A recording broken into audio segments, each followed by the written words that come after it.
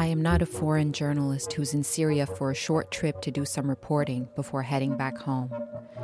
This is my home, and I should force these people to accept who I am. I should once again fight the same battle I had fought as a teenager, this time with strange, armed men in a chaotic corner of my country, known as the most dangerous area in the entire world for journalists. Welcome to the Media at Risk podcast.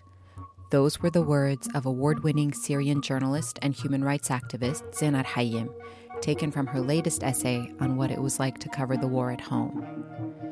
My name is Natasha Yazbek, and I'm a doctoral candidate here at the Annenberg School for Communication. Today, we turn our conversation to Syria. We'll be talking about freedom, fear, and identity with Zainab, and I'll let her introduce herself. I'm a Syrian journalist. I'm currently a refugee in the UK, and I work as a communication manager with the Institute for War and Peace Reporting.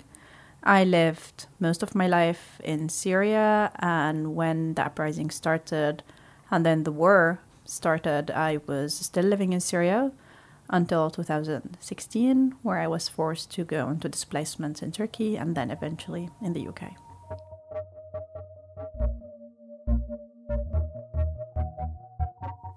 So your experience in Syria far predates the Syrian war, and your experience in the war is unique in that you stayed there so long and you were so close to the front lines. Tell us a little bit about life before the war. Syria before the war, as I think many of its parts now, were very much closed.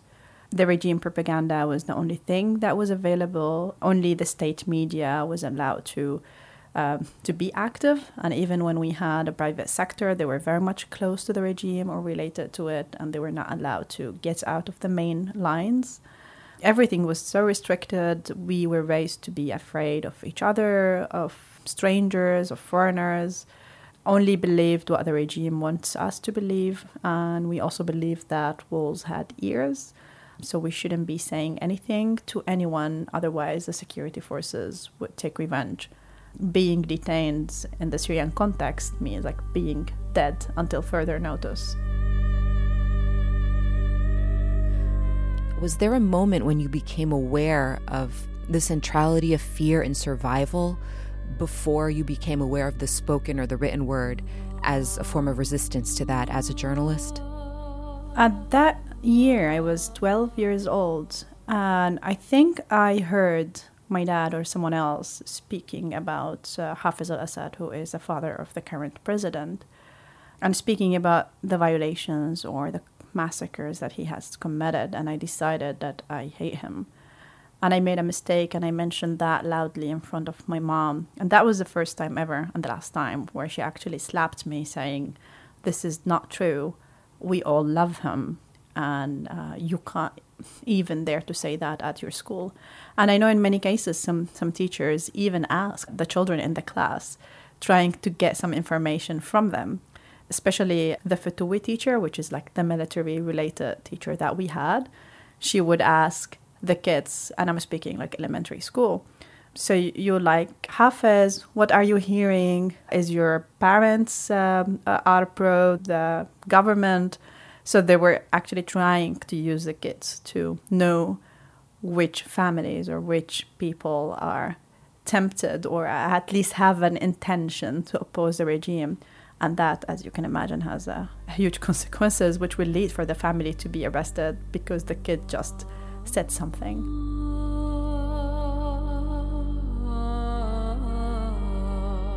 And everything was very much sourced and propaganda to force us to go into one direction.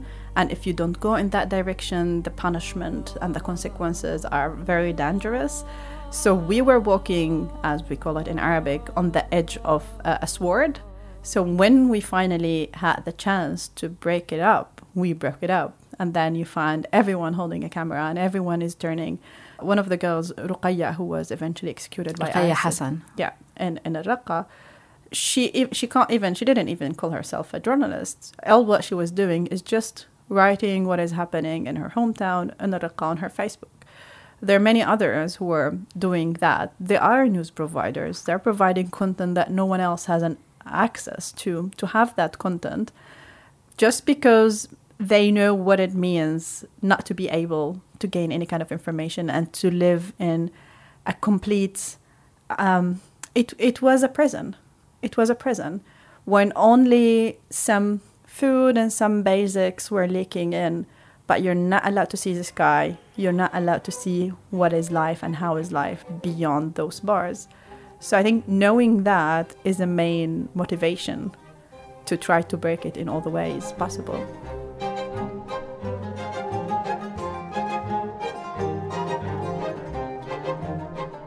You're describing a model of journalism that wasn't recognized as journalism, not only by news organizations and not only because Facebook, for example, was the platform of publication. It wasn't recognized as journalism by the very people doing the journalism, what we would call on-the-ground reporting. But that changed fundamentally, drastically, over the course of the Syrian war. So today, Syrians are the day-to-day reporters on the ground for some of the biggest news organizations in the world. They report in Arabic, English, and images and video. And yet there is still such a lack of public awareness and, frankly, a lack of compensation for their work. Now, this strikes a chord close to my heart, as it's what I'm working on as a researcher. But it's also something that you've been exceptionally vocal about. You've worked for the BBC, you've produced stories on your own out of Syria, you've helped news groups procure and train stringers. What is it like for a Syrian journalist reporting for one of these lead news organizations from inside Syria today? I think the general case is disappointment. I can't even think of one organization which were encouraged or hired people on the ground and provide them with all the rights that they're giving to the international staff. Even those who are really doing great work, but when it comes to the locals, they just stop. In the best cases scenarios, they avoid to hire locals, so they don't have responsibilities. In the worst cases scenarios, they just take them as consultants, so they're inside, but they're outside. They're with us, but they don't have any rights, any pensions, any health insurance. But sadly, I can't think of one good example. And how do you respond to, we hear this a lot, it's for their own protection, that there's no paperwork involved, that their bylines are not showing up, to which we've always responded, give them a pen name. Or ask them. Ask them whether they are ready to risk their name to be put there or they don't. I think assuming that you know better about them is very much annoying. They are there, they know the risks, they understand the circumstances. If they say they don't mind for their full name to be there, you don't put it. If they think that it's fine, you put it. I think it is that simple. It depends on the story, on the circumstances. I know a journalist in Damascus who is still doing stories. She's not registered with the government, which makes her in a very critical position. She has been writing in a fake name for the last 3-4 years, but then she said, I don't have a record, I don't have a portfolio. I want to have it. So she started writing with her full name now, surely different stories and different topics. It's mainly culture and things that are related to everyday life. She took a decision and she is dealing with the consequences.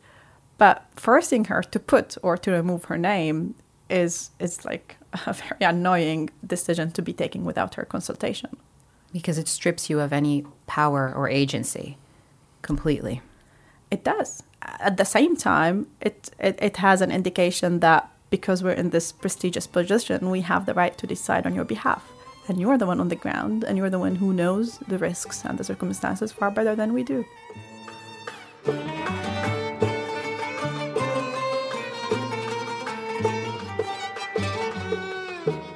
I worked with BBC Arabic for 1 year, but I was mainly working in the newsroom, so I didn't have that much interactions. But my main interaction with the organizations who are working in Syria and the international journalists was when I went back and I started working for the IWPR. I was then trying to help the citizen journalists that I'm training and my friends and my colleagues to get published, to get noticed, to be in the international media. So I was really working 24 hours free of charge fixer, connecting them with international media. But I found it very difficult to follow up and cope with the kind of complaints that I kept getting. Once I even posted something like whom from my friends, if they had the ability, would sue an international media outlet or a journalist. And more than 30 media activists commented, sharing their stories.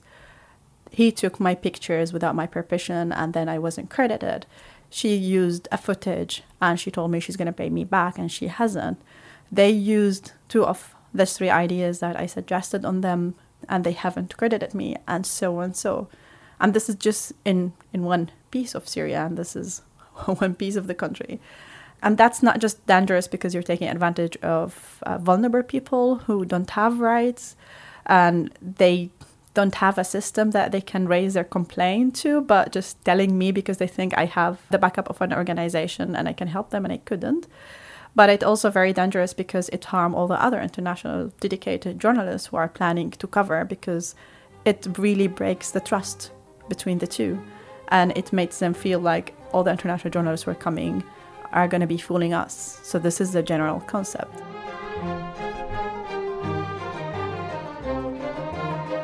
And only after 4 or 5 years of this incident, then the locals started demanding contracts. But they didn't even know what contracts is, because we, in the Arab world and mainly in Syria, we don't deal with contracts. Our contracts is our word. And because they were not demanding that, they didn't know that they had rights, and they lost it, and they learned it in the very hard way. So when I felt really frustrated, I told them, why don't you name and shame? If we can't do anything else, just name and shame. And many of them were scared, like, but maybe we want to work with that agency, or maybe that journalist could help us out working with those people. So they are more powerful. Maybe if we go to Turkey or to Europe, they can actually take us to trial. But they're very vulnerable. They're already living in a war zone. They don't have any rights. They hardly make payments for their families. They don't have any kind of insurance. They're not backed up. And then above all that, being used. So you can imagine how vulnerable they feel, how weak they are. So none of them agreed to name and shame. Would you have name and shamed if you were still in there working? I would. You would? I would. And that's why I'm hated by many of the international groups and by the UN as well. So now you live in a, quote, safe, unquote, space. Tell me about what it feels like to be safe. I'm using air quotes. I don't think I will ever feel safe. Well, first, I'm a refugee, so that indicates that I'm a pending citizen. That means I'm not completely stable. I'm still on a shaking ground. Papers are still a nightmare for me. I'm always scared that I'm going to be losing my travel document. I'm always scared that I will be losing my residency. Laws would change. I would be kicked out. I'll be deported. I'll be arrested for something that I don't know. So despite the fact that I have my full guaranteed asylum, beside the visas, beside not being able to travel to Turkey to see my family or whatever, not to mention the security of my family who might be deported back to Syria because they don't have a paper. I don't expect to find a bomb on my door as I was before. But mentally, I don't know what safe is. I think I've never felt it, and I wouldn't know if I feel it because I've never felt it before. And just to comment about naming and shaming, I started naming and shaming those organizations who invites mom to speak without paying for babysitting fees. So on that topic, on motherhood and specifically gender, you've written a lot about gender in journalism as well as gender in Syrian society. And it was actually your writings that stood out to me because I've always taken the abaya or the hijab when I have to wear it as, this is part of the story. This is how I get access to something that's so important. It's just part of the work. And you've talked publicly, not only as a Syrian, but as a journalist, that this is something we need to think more critically about and not accept blindly. And that's a rare point to raise. So you've written an essay recently entitled Hurma, which is something of a charged word in Arabic. Explain to us a little bit about that word. Hurma. Hurma is a word that is still being used in my conservative community. So it's sadly still a term to describe dependent women who are good enough, quotes, to be good daughters, good wives, bring up children and die. And as the proverb says in Arabic, the good woman is the one who moves from her family's house, husband's house, to grave. So this is really the life circle for the hurma. It also implicates that she doesn't have an opinion. She wouldn't do anything against the traditions, the community, the patriotic society she lives at. The struggle I had in those latest years where the extremists start to spread in northwest Syria is that I was moving between the hurma and myself every couple of months. When I'm inside, I was forcing myself to be hurma from outside and in my actions, low voice, no mixing with men, putting a huge amount of distance between me and anyone else, monitoring what I'm saying, monitoring my voice, where I'm moving and when. And then I go out and I suddenly become myself. I take off my conservative clothes, listen to loud music, go and dance and drink. So moving from this schizophrenic kind of situation and living in this schizophrenic kind of situation in 2 years, and then you lost it.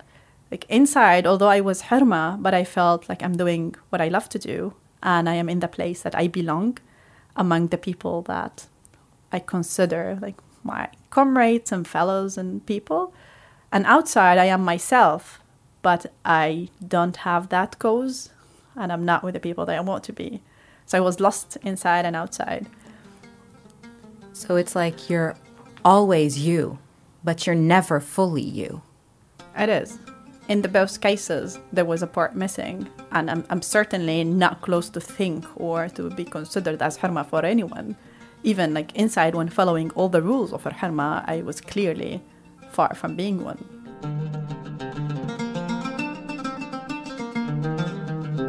Did that trigger any online backlash against your critique of the idea of hurma, not only as a Syrian woman, but the journalistic acceptance of putting on the veil to go do your story? It triggered mainly the Syrians who think that this is a very minor topic, Western-like kind of thing that I am speaking about just to gain appraisals from the West, and God knows what West means in that context. Criticizing that community or even shedding a light about it is something that's not expected. I even got criticism like, why did you write it in English? So they don't want only to control the context and my personal testimony, but also the language that I'm sharing my story with. You write it in English only because you want to reach the Western audience. Maybe you're after a new award or to be famous. So that's why you're using your own communities to gain that, while those women international journalists go to the same areas that you're at, but instead of criticizing the communities, they highlight the misery and the bombing and the bad humanitarian situation. I was like, this is exactly what it is. I am from here. I belong. I care about the community, and I want to highlight those issues so we can speak about them, highlight them, and solve those obviously unfair issues. If I'm a Westerner, I'm here getting the story, getting whatever I'm here for, and then get out. But yeah, it was harsh. I didn't respond to the comments, but many of them were mainly, some of them even challenged the things that I wrote, which is like personal experience, saying, no, this has never happened, as if it's impossible in our communities to force girls to wear a headscarf. But the general term is that this is not important. People are getting killed, so while you're speaking about being forced to wear a headscarf, this is very minor.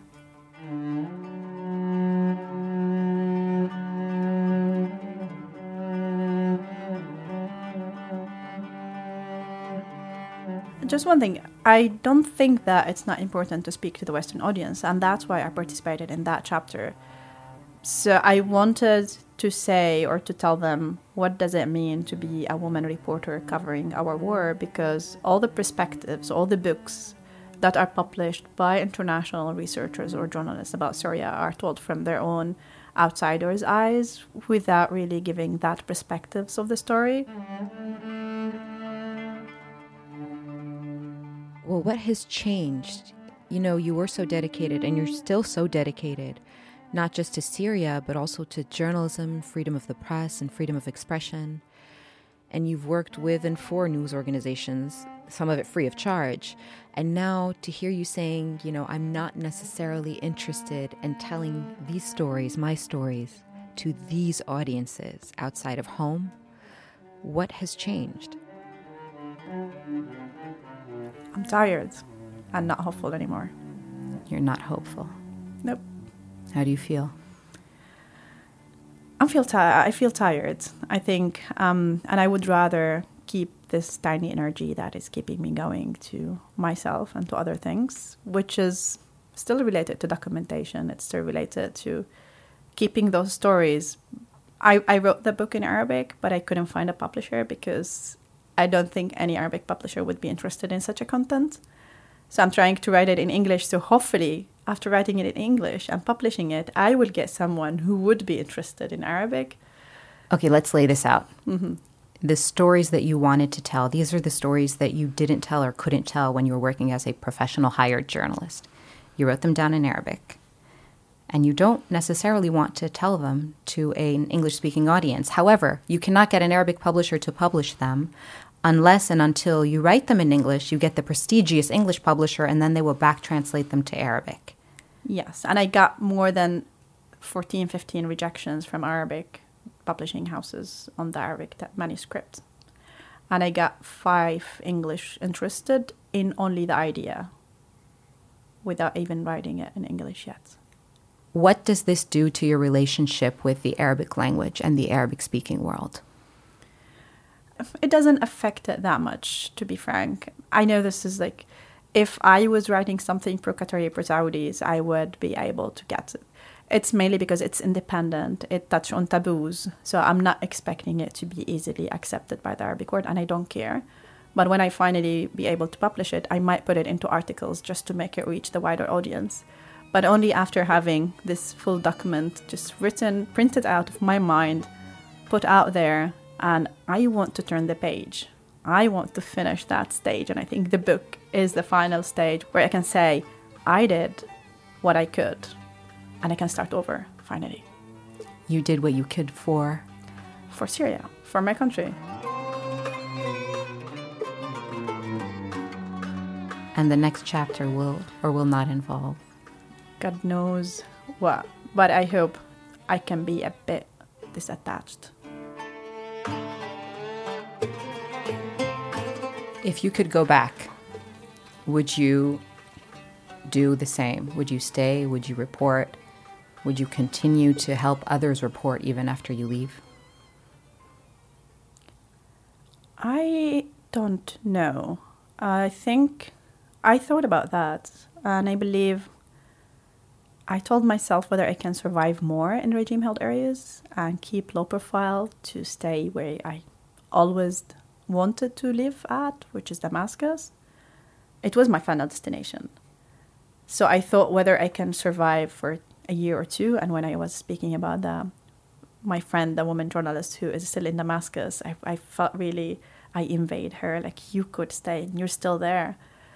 But then I know myself, I wouldn't keep silence. I will be caught because I am vocal and I'm stubborn, and I wouldn't just let go of the violations when I see them and use fake name. It's just very difficult for me. So I think even if I was planning for something else, if I go back, everything is going to be happening exactly the same because I am the same.